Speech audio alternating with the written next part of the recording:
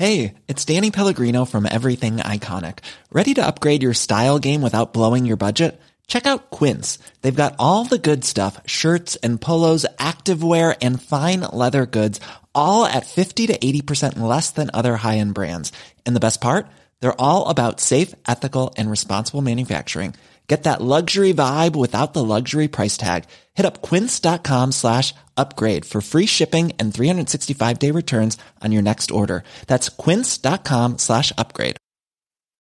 Millions of people have lost weight with personalized plans from Noom. Like Evan, who can't stand salads and still lost 50 pounds. Salads generally for most people are the easy button, right? For me, that wasn't an option. I never really was a salad guy. That's just not who I am. But Noom worked for me. Get your personalized plan today at Noom.com. Real Noom user compensated to provide their story. In 4 weeks, the typical Noom user can expect to lose 1 to 2 pounds per week. Individual results may vary. Since 2013, Bombas has donated over 100 million socks, underwear, and T-shirts to those facing homelessness. If we counted those on air, this ad would last over 1,157 days. But if we counted the time it takes to make a donation possible, it would take just a few clicks. Because every time you make a purchase, Bombas donates an item to someone who needs it. Go to bombas.com/ACAST and use code ACAST for 20% off your first purchase. That's bombas.com/ACAST, code ACAST.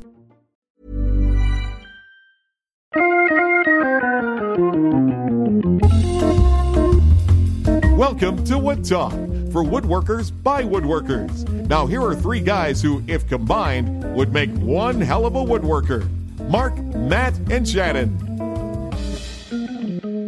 Welcome to Wood Talk number 140 for July 17th, 2013.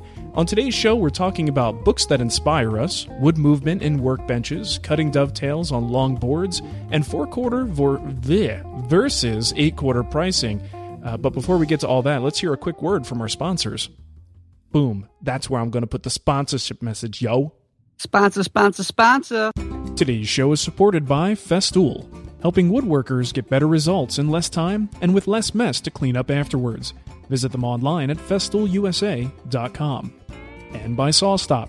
SawStop is North America's #1 cabinet saw and the world's safest table saw.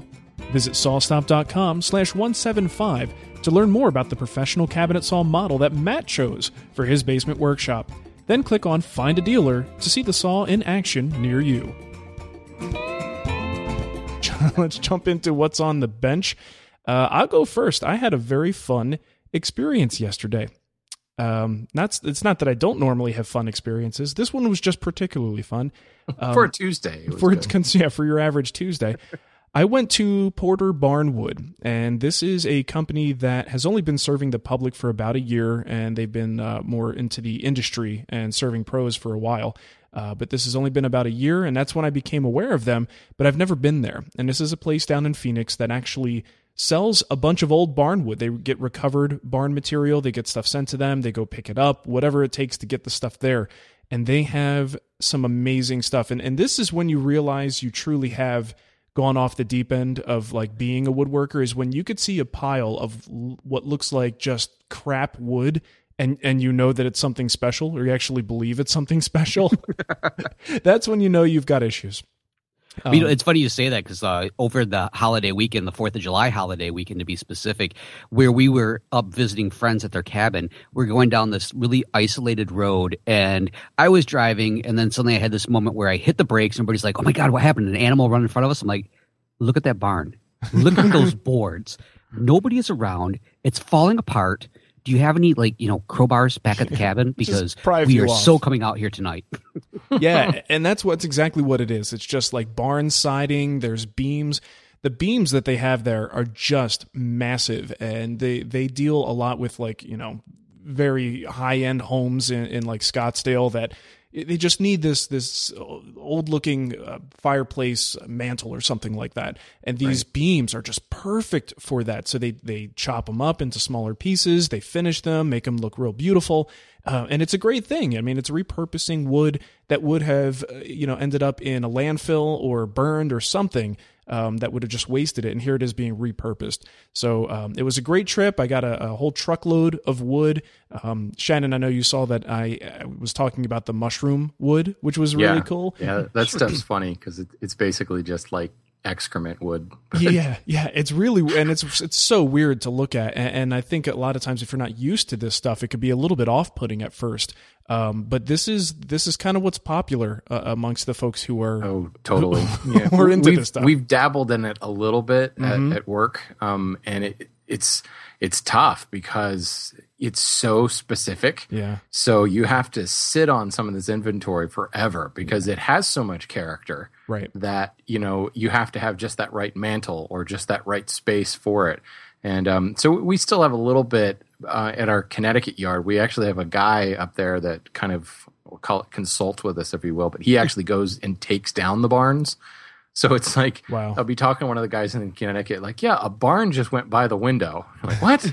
Go get Literally, they like come in with one of those like oversized trailers and a freaking barn on it. And he is like taking them apart.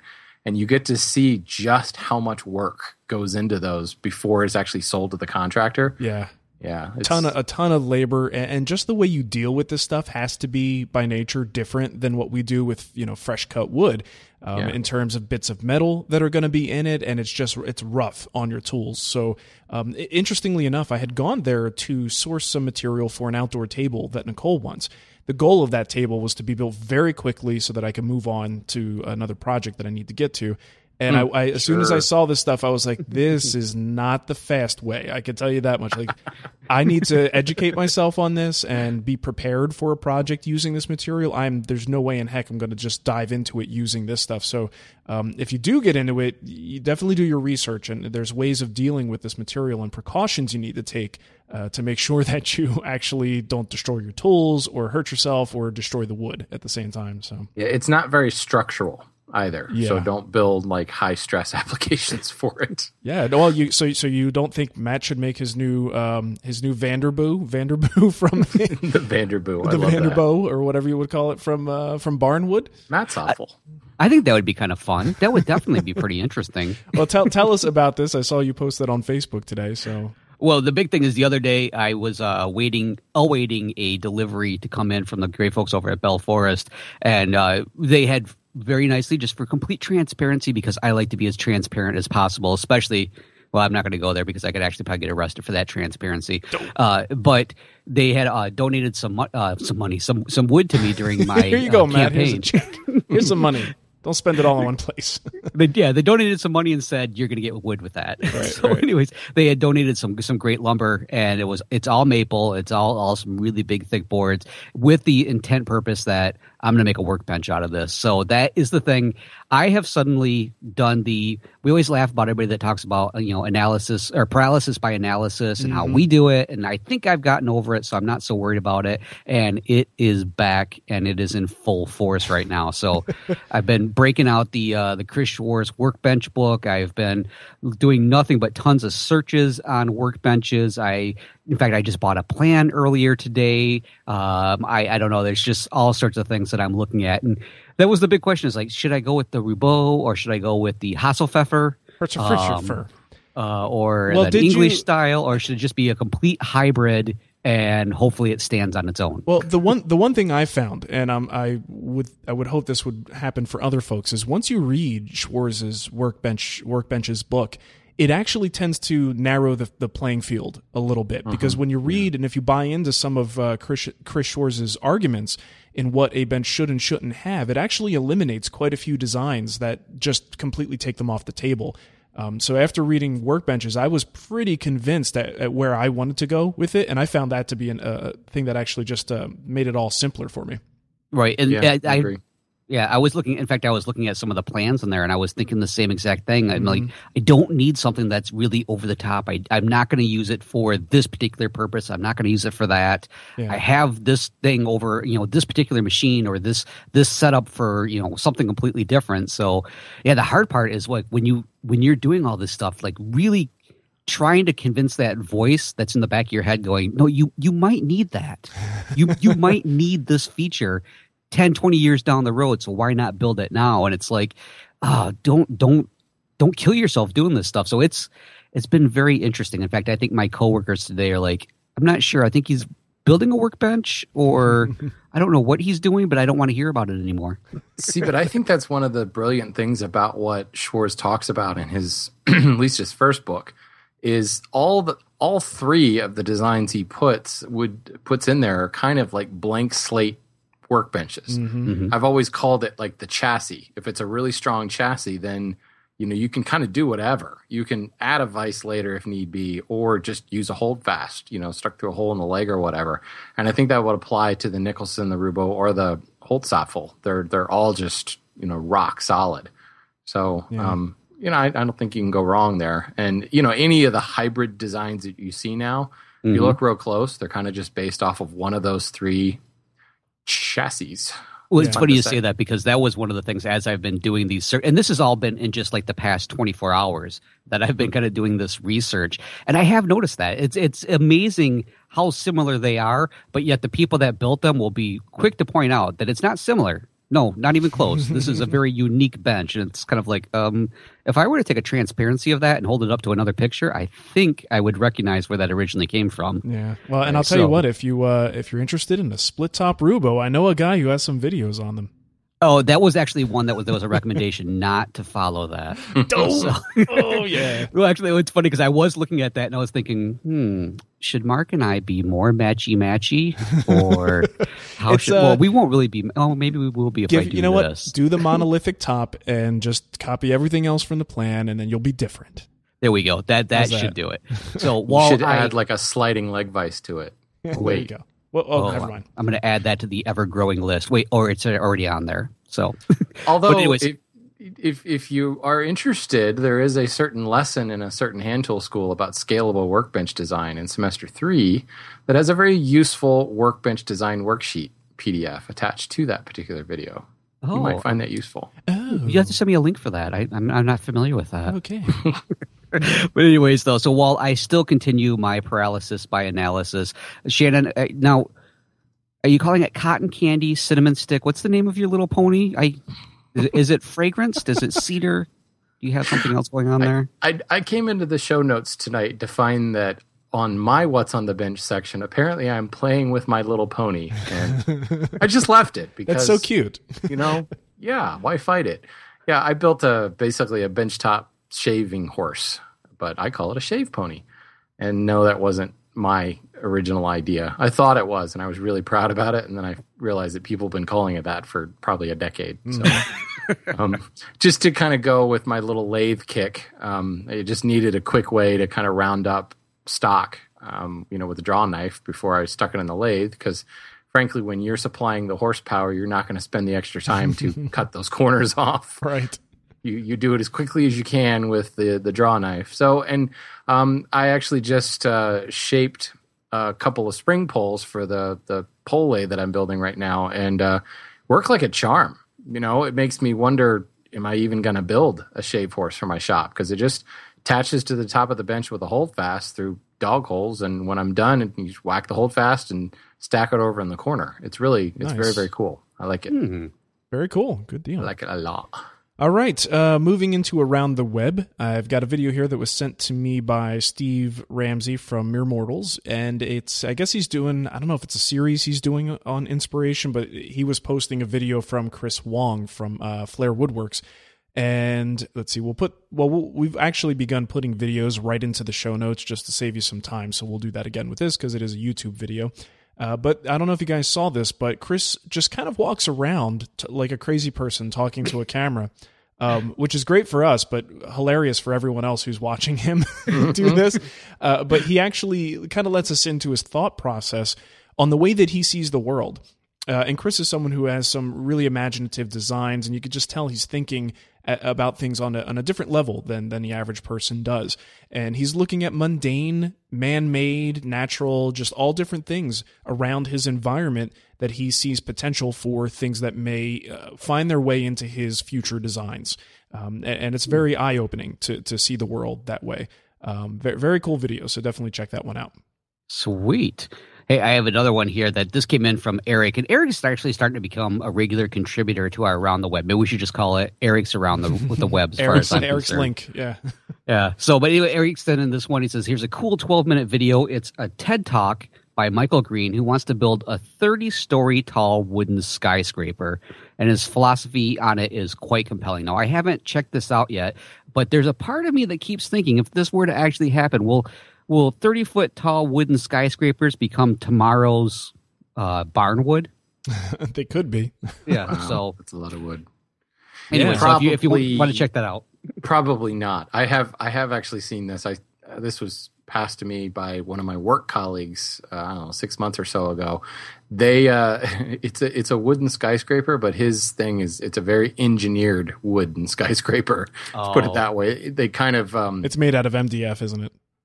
well, actually, it might They're going to be. start competing with IKEA for using up 1% of the wood. They make kind of like plywood, where you manufacture different layers. They make like big building blocks with this kind of honeycomb structure, and then they show up and stack them up and make a skyscraper. Weird. So it's wood, but not the way we're thinking about wood.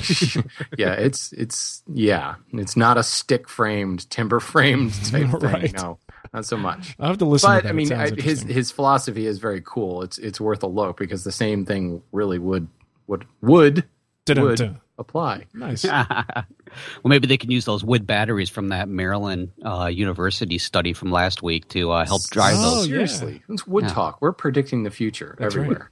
Here we go. All right. Who needs TED? We've got quite a bit of kickback, and I pared this down as good as I could, but we still have quite a few. So this is where you guys get to tell us things that we said that were wrong and correct us, and also Whatever. chime into the conversation and tell us what you were thinking about something that we talked about in the past. We'll start off here with a little note from Stan. And yeah, by the way, we are skipping poll of the week because I was too lazy to post it on the website. But Tom is diligent about it, and I always screw up. So, okay, Stan says, I was just listening to show number 113. Shannon and Mark were talking about the Charles Brock Maloof inspired chair, and I take umbrage with the notion that Sam Maloof, quote unquote, invented the sculpted chair. Professionally, I'm a chef, and I was always taught that if you take one element of a recipe and change it, then it is your original recipe. Art tends to repeat itself. Sure, people come up with new media or new techniques, but in the long run, art does come in a circle. Maloof's designs were unique and beautiful, however, they are not his own original inspiration. I've read an article in the current issue of Popular Woodworking, it's issue number 124, about Wharton Esherick. Esherick's designs are clearly the inspiration for the sculpted design made famous by Sam Maloof. Clearly, Maloof was inspired by his work. It just gets me twisted when people put their artwork out there and make a claim for a style or genre, or the estate does. Yes, there are certain artists who have a unique style that is all their own, or it is what they are famous for. However, if you study these artists, even the greats like Dali, you'll find that their individual point of inspiration, and oftentimes the inspiration comes from another artist's work. What if Esherick's estate were to go after Maloof's estate for copying the designs? If you let this happen to the art world, then there will not be any growth of a concept and style. Thanks for that. Hear, hear. Well, thanks for that, Stan. Well said. But I do have a little bit of an issue with this. Because here's the thing. Controversy. I don't know much about Esherick, but I did a little digging, and I just kind of was like doing an image search. What I wanted to see was if Esherick had applied his clearly he does like the sculpted flowing sort of thing that makes a Maloof chair. But did he do that in a rocker? Did he make a rocker that looks like Maloof's rocker? Or did Maloof take this concept, this sculpted concept, and apply it to a rocker with the long rails on the bottom and the sculpted seat in the back that just feels like, a dream when you sit in it? Did he do that? Because by Stan's own words, he says as a chef, if you take an element and you just change one thing, you can call it your own original. If that's the case, then why can't Maloof's estate make the argument that this is his original recipe? So when someone copies that original recipe, it is copying. You know what I mean? So I don't want to defend either side, because we always come down firmly on the fence on issues like this because, there is a little bit of an ethical debate to be had here. But I don't know that I completely agree with Stan's point, because I think he actually sets an argument up against himself by saying that changing one element makes it an original recipe. And then he says that, that Maloof did not have the original inspiration. Well, there's a difference between inspiration and the final outcome of that inspiration. What we're talking about is the outcome, not the inspiration itself. So I still stand by what we said. I still think that there is possibly an argument to be made against folks who make deliberate copies of that one design. Sorry. Are we supposed to kick back the kickback? No, I mean, it is interesting because when you bring that up, I just realized that he almost kind of contradicts himself. I mean, I get where he's going. Yeah, I see. I totally see what he's saying. If he were on the show explaining it, he probably wouldn't, in print, it's a little black and white. But yeah, it's, the thought that there's actually any original anything. Somebody was inspired by somebody. Yeah, well, and ultimately, isn't this why people can make these chairs and then sell plans for them and they're not in jail? Right. Because you can. That's the whole point. You can. The question we have to decide, or the question we have to answer is, should we?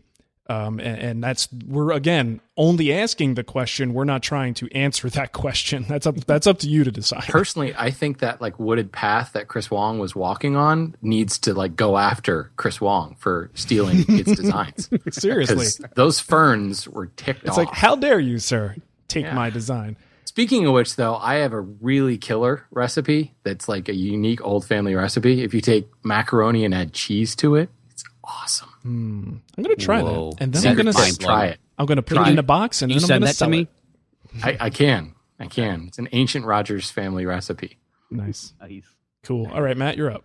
All right. Well, this one comes in from Mark, and it's not our Mark. This is Mark with a K. And you know what? He has several interesting points in here. So everybody, grab yourself a nice little drink and get ready to have your mind blown. All right, here we go. Mark says, I have spent the last 4 months listening to every Wood Talk episode. I feel like I have come to know you guys, and it has been an interesting journey cramming 5 years of shows into 4 months. And here's a summary of some of the things I've learned and seen your point of view change on.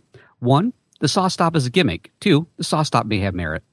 Matt owns a saw stop, which is number 3, but wishes it had a granite top for his beverage. I do. I really, really do, especially the other day when it was hot and I needed something that was going to quench my thirst. Did you tell? What about did a cup you? Holder? Would I a was cup just holder work? Darn it! I was just going to say you've got the connection with SawStop now. You should suggest the cup holder. No, that's got to go in the fence. There you go. That would be awesome in the fence. The fence comes with a cup holder. Perfect. That would be cool. Nice upgrade. All right. I could just see it. I could just see a video now of Matt ripping a board through there, and he reaches over and picks a cup and takes a drink. I need some refreshment. Well, it should have an automatic hood that goes over the top once you engage it, so that way the sawdust doesn't go in there. And as soon as it's done, it just pulls back, and you can grab your drink. Nice, safe, and sound. There you go. All right, number 4. Mark thinks kids don't belong in the shop. 5. Mark has a kid. Let's see, we're 6. Is that the number I was on? All right, we'll just keep on going. The kid's name is Mateo, and we have video of him running through Dad's shop. Next, Shannon hates his lathe. Next, Shannon bought some easy tools. We'll move on to Shannon loves his lathe and is building it some friends. We've also learned that Mark and Matt have a knitting fetish. Yes. Not so much a fetish, I think, at least, as a paranoia. Well, we're almost like creating a hate group against knitting. And you always create groups against the people that you most admire and want to be. Yes. Yeah. All right. And then the last thing is I have learned much more than this, but just thought I would throw out the ones that stuck in my head the most. So, Mark, thanks for that little trip down memory lane. Yes. And I did pare that down again just because it was pretty long. But I was thinking, Mark. I'm like, there's a lot more things on that list the last time I looked. Yeah, I pulled a few out. All right, Shannon, you're up. Tom Buell had something to say about episode 138. Apparently, I had mentioned Jeffrey Green's American period furniture. He says that sounds a lot like Green's American furniture of the 18th century, which is probably what it's actually called. I don't know what it's called. Just look up Jeffrey Green. Go to theballandclaw.com. That's his website. There you go. A friend of mine bought it and gave it to me. As Shannon said, it's a great historic reference as well as a behind-the-curtains look at major pieces. Not my favorite style at the time, but the design, workmanship, and wood itself is stunning. Thanks, Tom. Thanks, Appreciate Tom. that. Nice. Tom's always got some good stuff to suggest and point in our direction. Yeah, he do. Sweet. All right, you're next, Matt. All right, this one comes in from Pete, and Pete says, I know this is behind the discussion, but I need to share what happened when my father tried to make sawdust-based fire starters. He borrowed one of my This is mom's. gonna be good. This is a really good one. So, again, get yourself all set, folks. You're going to have a great story. So, Pete's dad borrowed one of my mom's Pyrex pans and filled it with the sawdust/wax mixture. He cut into squares and set it out on the porch to cool. Enter my aunt, dropping in for an impromptu visit. She saw a Pyrex dish filled with brownish squares. It may look like fudge, but sawdust and wax does not fudge make. We kept the square with her teeth marks in it for years. Now that's awesome. That is awesome. That's as good as it gets. That's a great idea. I can go for some little brown squares right now. Okay, the last one we have here is from Jonathan. He says, one of my go-to books for projects, and I guess this is in reference to a couple shows ago we talked about our favorite books, was Illustrated Guide to Choosing and Installing Hardware by Robert Sedich, and I guess that's a Taunton publication. Choosing and installing hardware seems to be a little talked about topic, and this is the book that I always consult before a project that will require hardware, and we'll put a link to that on Amazon if you want to pick that one up. Very cool. I'd never heard of that before. Me neither. No. Okay, and let's move on to our voicemail. We actually do have one. The beginning was a little garbled, so I cut it off, but let's just call him Dude from Michigan. I have a question for you guys. Love your show. I've been looking at building a bench here for quite a while, and I've sort of put it off until I understood what I wanted. I think I know what I want. I have 24 pieces of what appears to be white oak that came in from heavy machinery a couple years ago. So it's pretty dried out and acclimated. And when I'm done milling it, it should be 3 inches by 3.5 by 38 inches. I'd like to use it for a bench that's going to be roughly 6 foot by 30 inches wide. And I'd like to construct the top using a laminated glue and just sort of staggering the joints at the end of each one of these. Do you guys see a problem using that laminated type construction? This wood is has very tight growth rings, and this stuff is heavy. I mean, it is very heavy, but I rough milled it out about 2 weeks ago just to kind of get it rough squared. And so far, it really hasn't moved at all, maybe a 32nd or a 16th. Anyways, thanks a lot for your help, and I look forward to your next show. See ya. All right. So do you guys 100% understand? It sounds he's doing a bench top, and is he talking about because they're not long enough, he wants to do almost like that gym floor staggered thing, like a cutting board almost. Yeah, that's what I was wondering. I was trying to figure that. I was just going to ask you guys the same exact question. I do have to point out at the beginning that garbly sound, that is a traditional Michigan greeting. So there's nothing wrong with that. I completely understand. Hi, I'm from Michigan. That's great. I like it. Well, if he's just to make sure it's absolutely clear, if he were just doing full length boards and gluing them together, of course, we all know that's okay. That's what we do to make smaller boards into bigger boards. And if he's talking about staggering it like that, where there's actually butt joints inside the bench itself, I don't see any problem with that. I mean, if he wanted to, he could add some kind of reinforcement. But with so much long grain contact on both sides of each board, that little gap, that like microscopic gap between that, where the end grain's going to be touching the next board, I don't know how much that even matters at that point. Right. I mean, if you support that butt joint on either side, by staggering it, I mean, isn't that? I think glue lams are like end to end long grain. Yeah. But you can go to Home Depot and buy a panel that looks like that. Yep. Exactly. Yeah. I don't think there's anything wrong with it. Go for it. Sounds like you got a good, either got it cheap or free. So why the heck not? If it's the only both are great prices that I like. Yeah, and the only thing I will say is if you're dealing with these squares, do make effort to orient your grain so that preferably if you're looking at the bench top in its finished position, have the grain running vertically for the most stable orientation possible, and I think you'll be happy with the results there. And not to add to his, because I know Matt's going through this now, but I might possibly, I don't know what kind of work he does, but I might possibly rethink the 30-inch width. Having worked on a bench that wide before, it gets it's too wide.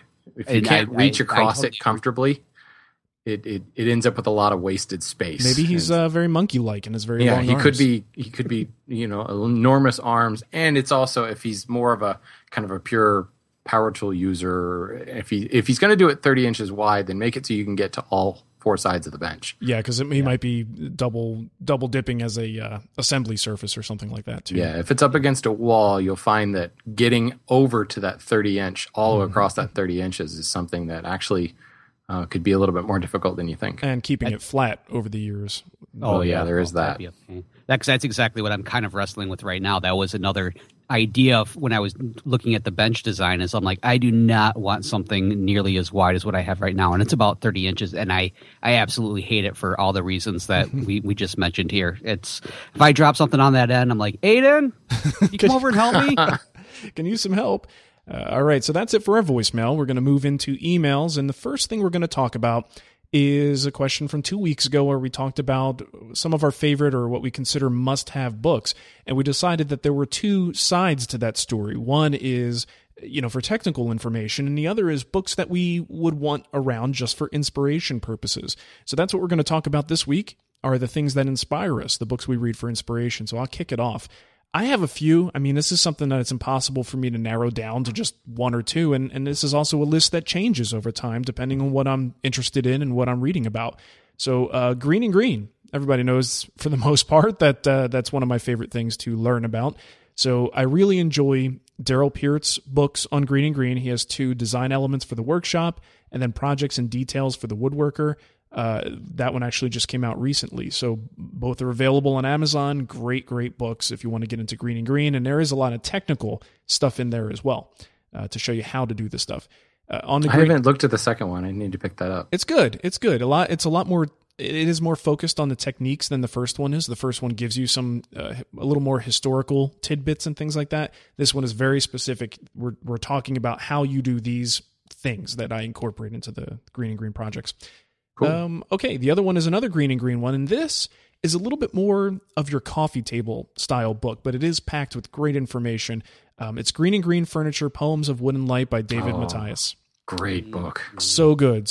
And if you're really new to Green and Green, this is one you want to pick up because this is going to show you why people like me are crazy about it, why we like it so much. It just gives you an appreciation for the beauty and the masterful design that's behind everything that's in these Green and Green Ultimate Bungalows. Definitely a great read. And the final thing is more of a collection of books, but it's Fine Woodworking's design books. And they used to make these very big black and white books, and I don't even know what the availability is on those anymore, but you can currently buy Design Book 8 in the Taunton store, and it's $21.95. These are just books highlighting, it's almost like a book full of what they put in their galleries, only they give you a little bit more information about those projects. So if you're ever just short on inspiration, you can crack this thing open and just see hundreds of ideas that you would go, that one little element that could be the start of my next great project. There's no shortage of great stuff in this book. So any of the Fine Woodworking design books are just absolutely great for that stuff. So how about you guys? Well, Shannon, why don't you go next? Okay. If you could narrow it down to just a few. I think, I was going to say, I think I have more of these books than I do of the how-to woodworking books. Yeah. Well, then pick three. Definitely, basically anything made or published by Winterthur, whatever they call it, the Winterthur Press. There's furniture of the Queen Anne and Chippendale period. It's a huge book, but it's one of those typical museum type books where it's a lot of pictures of furniture of that style. And what's always cool about them is they usually give dimensions, at least the outer dimensions. So it actually gives you a starting point if you wanted to design that piece of furniture yourself. Sweet. You know that it's 76 inches tall. So you can actually use the image to scale everything else from there because you got a fixed reference point. Those are really, really cool. Nice. Furniture of the Renwick Gallery. Another great coffee table book, but in a totally polar opposite direction from Queen Anne and Chippendale. It's all studio furniture. There's a lot of Esherick stuff. There's what's his name? The guy that make the ghost clock. That guy. I just totally blanking on his name. I don't know. Patrick Swayze? Ghost clock. Google it. Ghost I know what clock, I'm talking sorry. about. That guy. A lot of modern furniture. It's just totally off the wall. Really, really cool stuff. And then probably the last one, not so much from a kind of, well, yeah, fair amount of inspiration, Nakashima's Soul of a Tree. Just really, really well written. A great read, lots of cool pictures, but again, totally very different design sense, very different design style. Very nice. How about you, Matt? Well, we're going to be here a while. Mad so Magazine and... I actually, it's the exact opposite. I kind of alluded to this last time we brought this topic up, and I've Wendell Castle. That's his name, Wendell Castle. I just remembered. Oh, why didn't you say Wendell Castle before? That was going to kill me. Patrick Swayze's nowhere close to Wendell Seriously, Castle. What are you thinking? Sorry, Matt. That's all right. Because really, you're not interrupting much. Like I said before, I've alluded that when it comes to inspiration and design and stuff like that, apparently I'm just a complete dud because I don't really have like things that suddenly I'm like, oh my god, this is my this is my rock. This is what I go to when I need to be re-inspired and everything else. I don't know. There's just something about me that I don't. Inspiration comes from the weirdest places, and apparently books is not one of them. So for whatever that's worth. But one book I really do enjoy, and I have turned for numerous reasons, and it's Jim Tolpan's Woodworking Wit and Wisdom. Yes. I love this book because he's really funny in here. There's some great stuff. It's little tidbits. It's almost like kind of like, well, it is more or less a master woodworker kind of pointing out some hilarious things from his past, some do's and don'ts.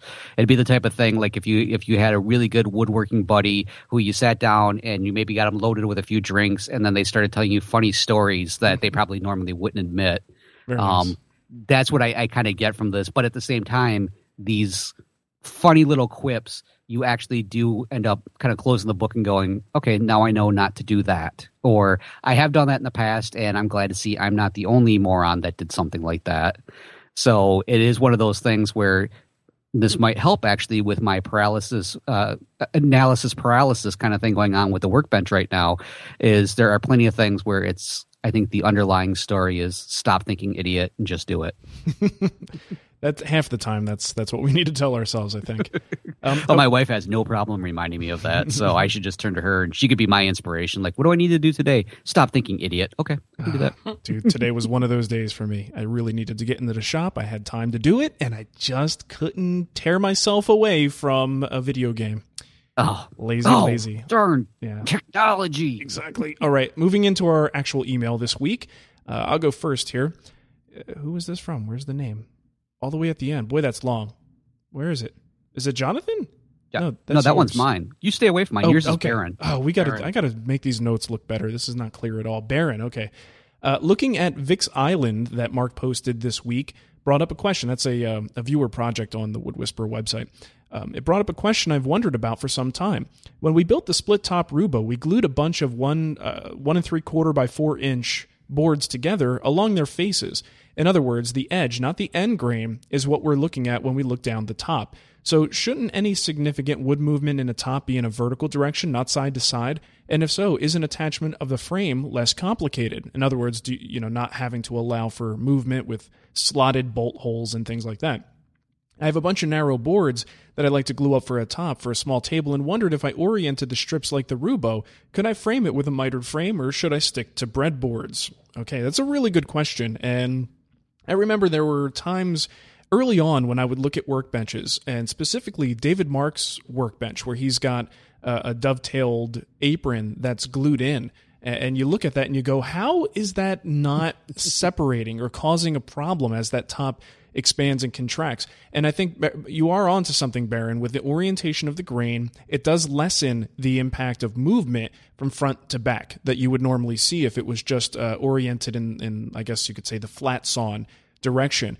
The thing is, it does still move. It's just not going to move nearly as much as it might otherwise. So it's still, for a hunk of material like a workbench, something that's that big, you really do still need to be, think about the fact that is going to expand and contract.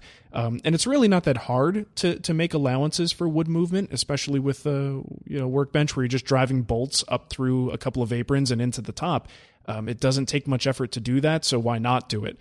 But ultimately, it is still something you have to be concerned about. It's just not as big of an issue. And that's why we can sometimes get away with that and break the rules a little bit, depending on your climate and the conditions and the wood itself. Some people will be able to successfully wrap a board like that. The thing is, with the dimension he's talking about, I wouldn't even think about wrapping it with miters. That just makes me nervous no matter what. If you guys have anything to add to that, if not, we can go on to Matt. Nope. I don't really have anything else to add to it. I think you said it very nicely. Well, thanks, Matt. All right. Well, in that case, I'm going to move on to mine. Who is actually? It's Jonathan this time, since you were trying to steal my question, or my questioner. Jonathan was asking, I'm about to start on a piece with a carcass that is 72 inches wide and 14 inches tall. It will be made of solid wood, and I will use through dovetails in the corners. Usually I hand cut the tails first, but on this piece, I'm thinking of cutting the pins on the top and bottom pieces first, since they will be the most awkward to work with. I'm also wondering how to clamp the top and bottom pieces while I saw them, because I just can't clamp them vertically in my leg vise. With the top and bottom so long, how would you go about cutting the dovetails? So what I'm going to do is first of all, I'm going to include a link to a little snippet from Tommy McDonald's show, in which he had a woodworker who does a really unique thing with his dovetail saw, which is he works kind of like upside down, completely backwards from what you would think you would do. And the reason I'm going to do that is because my suggestion to Jonathan is, what I would end up doing is, while this is probably going to be extremely awkward and you're really going to have to maybe take more time than you normally would, I'm probably more than likely going to take my piece, I'm going to clamp it down onto my workbench, and rather than obviously working in the traditional manner that I'm going to do with the dovetail, where the dovetail is directly in front of me and I'm moving my saw back and forth on the horizontal, I'm actually going to turn it so that my saw is now going to be working on the vertical, if that makes sense, if I put enough visual picture in there. And by doing this, my suggestion is going to be, and this is what I would do for myself, rather than maybe making my cuts as close to the edges as I normally would, I'd probably leave a little extra room in there and plan on coming back in with my chisels and cleaning up to my lines. I think it's going to create a lot more work for you, but with something this big, I think you're going to get better results from it. At least this is how I would definitely be tackling it. It's a really unique situation with the size that you have there, but I still think if you plan ahead with this, kind of leave a little waste in there and come back in and pare it down, you'll get the results that you're looking for. And again, that's the video that the link we're going to leave in here. He ends up working very similar to this. It's just that he has a really unique way of holding that dovetail saw. So, cool. How about you guys? I ran into this when I was building my Roubeau, because I had to half blind dovetail that front laminate of the top into the end cap. Right. Mm-hmm. So it was an 8-foot long piece with two big old dovetails on the end. You need to get a ladder out and just climb to the top of your sturdy vise. And actually, I did. Well, no, not that exactly. I live in a split level house. So when you come in my front door, there's, big tall ceiling there. So I clamped the board to the wall, essentially to the railing up top, went upstairs and cut it. Nice. So, well, but if you have like a deck off the back of your house or something like that, just run it over the side, clamp it to your balusters, and saw it right there on your deck. There you go. Interesting. Thinking outside the box. I think I filmed it. I think it's in one of my Roubeau videos. I'd have to look. I mean, that was 4 years ago or so. So, would you mind if Jonathan came over in case his deck or something isn't that tall? Could he borrow your entryway? Yeah, absolutely.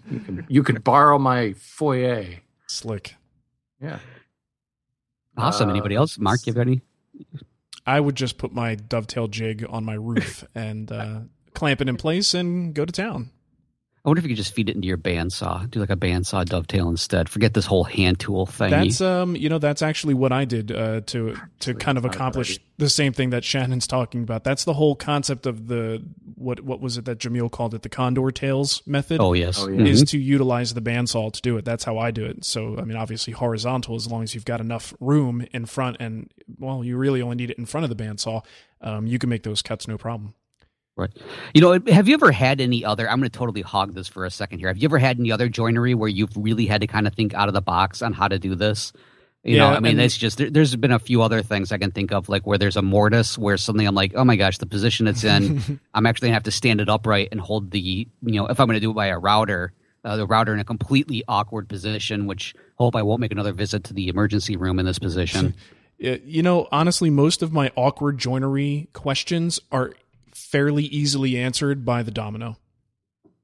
You know what I mean? Like, honestly, when there's something that's like, well, if I do it with my router, then I got to do this with a jig. And or if I do with the domino, like, again, I know a lot of people are down on it because it does make things so easy, but it really is pretty awesome. So, and I would totally go for that. In fact, I would be contacting you saying, Mark, what's the shipping costs on you to send that to me? We do an overnight thing so you can get it back tomorrow. That sounds reasonable. All right, Shannon, you are up. Let's see. This is a message from Rick. He says, I don't recall the episode, but Shannon was discussing orders for exotics, not exotic to Michigan. You Michiganders. That's Maple, crazy right? Bunch. Yeah, okay. Exotic he Maple. Mentioned, he mentioned that U.S. mills ordering 4/4 was a special order for those mills, meaning the African mills, I think is what he's referring to. They usually mill 8/4 to 12/4, causing a change and a special run just for the American market. It would seem that this would increase cost, actually causing 4/4 Babinga to be more expensive than 8/4 Babinga. Obviously, this is not the case. Is the pricing an American thing? Well, yes. Yes, with a but. Part of it is, first of all, what a lot of us as woodworkers don't see is the actual cost of the lumber. And you probably don't want to know how close those are in cost. They're very, very close. 8/4 is still more expensive, but not by much. The retail price, however, it's a slightly larger gap. And that is a pricing thing. I think you will probably be very, very upset if you learned just how little more 8/4 actually costs. I knew it. However, because of the fact that it is a special run and you can dedicate, a certain amount of time at that mill to running 4/4, if you offer as the buyer to buy that whole run, you can get a really good price on it. And then the cost is much more what you would think it would be. That would be more parallel to the actual retail cost. I know that's how we do business. It just doesn't make sense for us to bring half a container over from Africa, but we'll buy 9 containers all at once. In that way, then, the entire day's run or however long it takes them to do that, we buy the whole thing at once, and then they can make, they can justify it. They're not shutting down and not making something else at the same time. So that's the way that you can change that. But for the most part, 12/4 is a different story. 12/4 is significantly more expensive, but there's very little difference in cost between 4/4, 5, 6, and 8/4 lumber. So, darn it. Hurry. I knew it. I suddenly had the image that this sounds like, in the lumber world, this is the equivalent of the soda pop factor at a restaurant. It costs them so little for it, and they make so much off of it. Like $2.50 for a soda. Exactly. No refills. Now, or in Michigan, I should clarify that this is not fully seasoned wood either, and 8/4 takes longer to dry. So somewhere in the mix, it's working itself out. Yeah, it takes more. I mean, it's heavier. It costs more to ship it. You have to spend more time in the kiln, taking up more time from other lumber in the kiln. So probably it comes out in the wash, but yeah. Too late. You already said it's cheaper. That's the only thing in my mind. Doesn't matter how much more you justify, you are stealing from me. I can hear my import buyer going, backpedal, pull up. Well, this guy needs to be removed from the show, or we're going to fire him. From the purchases that I've made in the past, I actually don't notice too big of a difference between them. Even in the retail price, it's not like astronomically more expensive. 20 to 30 cents. Yeah, so it's really, it is pretty close anyway. It's not that big of a difference there. But all right, hey, did you guys know that if you go into iTunes, that you can click onto the iTunes store, you could look up Wood Talk and click on ratings and reviews, and then you can actually leave a review for our show. Did you know that? Wait, no. When did this start? Well, it's been that way for like 10 years now, but But if you want, you can go there and you can say that you heard Shannon was a brony, and you can make suggestions for his pony, names for his pony, like Cotton Candy and Cinnamon Stick.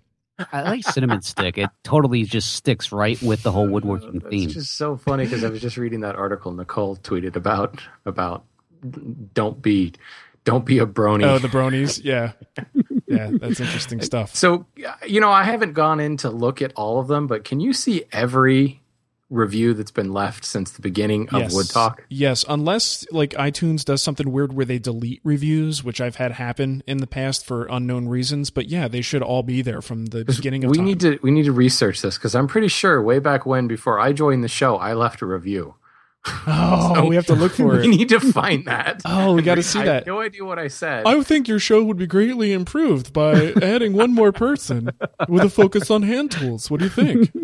You know what? Even if it doesn't say that, that's what it's going to say. Yeah, because you can change reviews, right? So I'm going to go find that. Oh, crap. Let's read that. Let's read it next week, actually, if you can find it. That'll be all right. I hope somehow we don't get like dinged because of, one of the hosts is leaving a comment. That seems kind of biased. You watch. That's a little fishy. Yeah. All right. Well, we'd like to thank, this is not our name for him. This is what he called himself, Wood Talk Online Groupie, and also William Davis for leaving us 5-star reviews in iTunes. And William had this to say. He said, besides being an informative and highly entertaining podcast, the guys are truly helpful. Late last night, I emailed in a question, and first thing this morning, there was an answer. Not just a yes or no answer, but one that required research. So this pod is well worth the listener's loyalty. And once again, like I had said to William, I am more than happy to take credit for Matt's hard work. Because I was going to say that had to be Matt. That was all Matt. In all honesty, Matt's usually the first of the three of us to reply. Yeah. So usually Mark and I are just like, Matt got it. Yeah, that's good. Even when Matt's usually like 24 hours after that, though, then there's wait a minute, I actually did real research and I was wrong. So ignore the first one. My favorite is when Matt like throws it to us a little bit and he goes, maybe Shannon has something, or maybe Mark has something to add to this, and it's like you just hear crickets because we just didn't pay attention to it. But no, Matt does a fantastic job of sort of just filtering the email and putting everything into the show notes for us, and then I go in and organize it from there. So if you get a quick response, most likely it's going to be from Matt. Right. And sometimes it may actually be correct. Maybe. You just can't trust the advice. It comes quickly. It just might not be right. Yeah, I've got to learn not to shoot from the hip. It gets me in more trouble than you won't believe. Yeah. All right. Well, just a reminder that today's show is sponsored by Festool at FestoolUSA.com and SawStop at SawStop.com.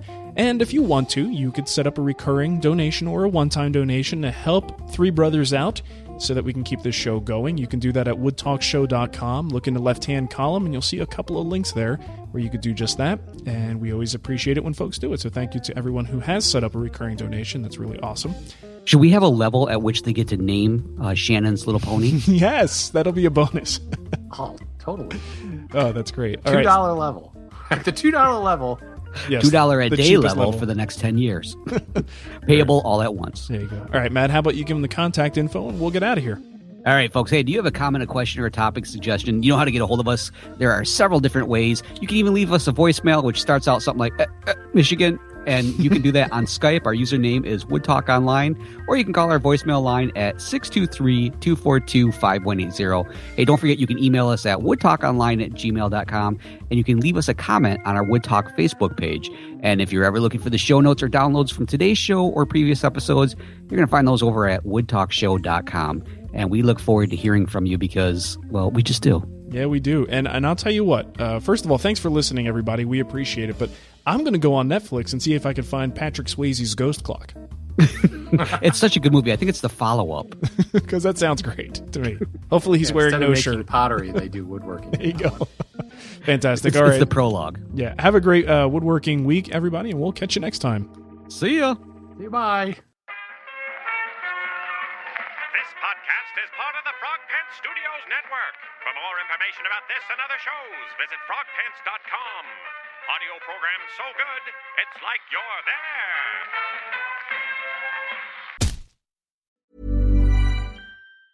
Planning for your next trip? Elevate your travel style with Quince. Quince has all the jet-setting essentials you'll want for your next getaway, like European linen, premium luggage options, buttery soft Italian leather bags, and so much more. And it's all priced at 50 to 80% less than similar brands. Plus, Quince only works with factories that use safe and ethical manufacturing practices. Pack your bags with high-quality essentials you'll be wearing for vacations to come with Quince. Go to quince.com/trip for free shipping and 365-day returns.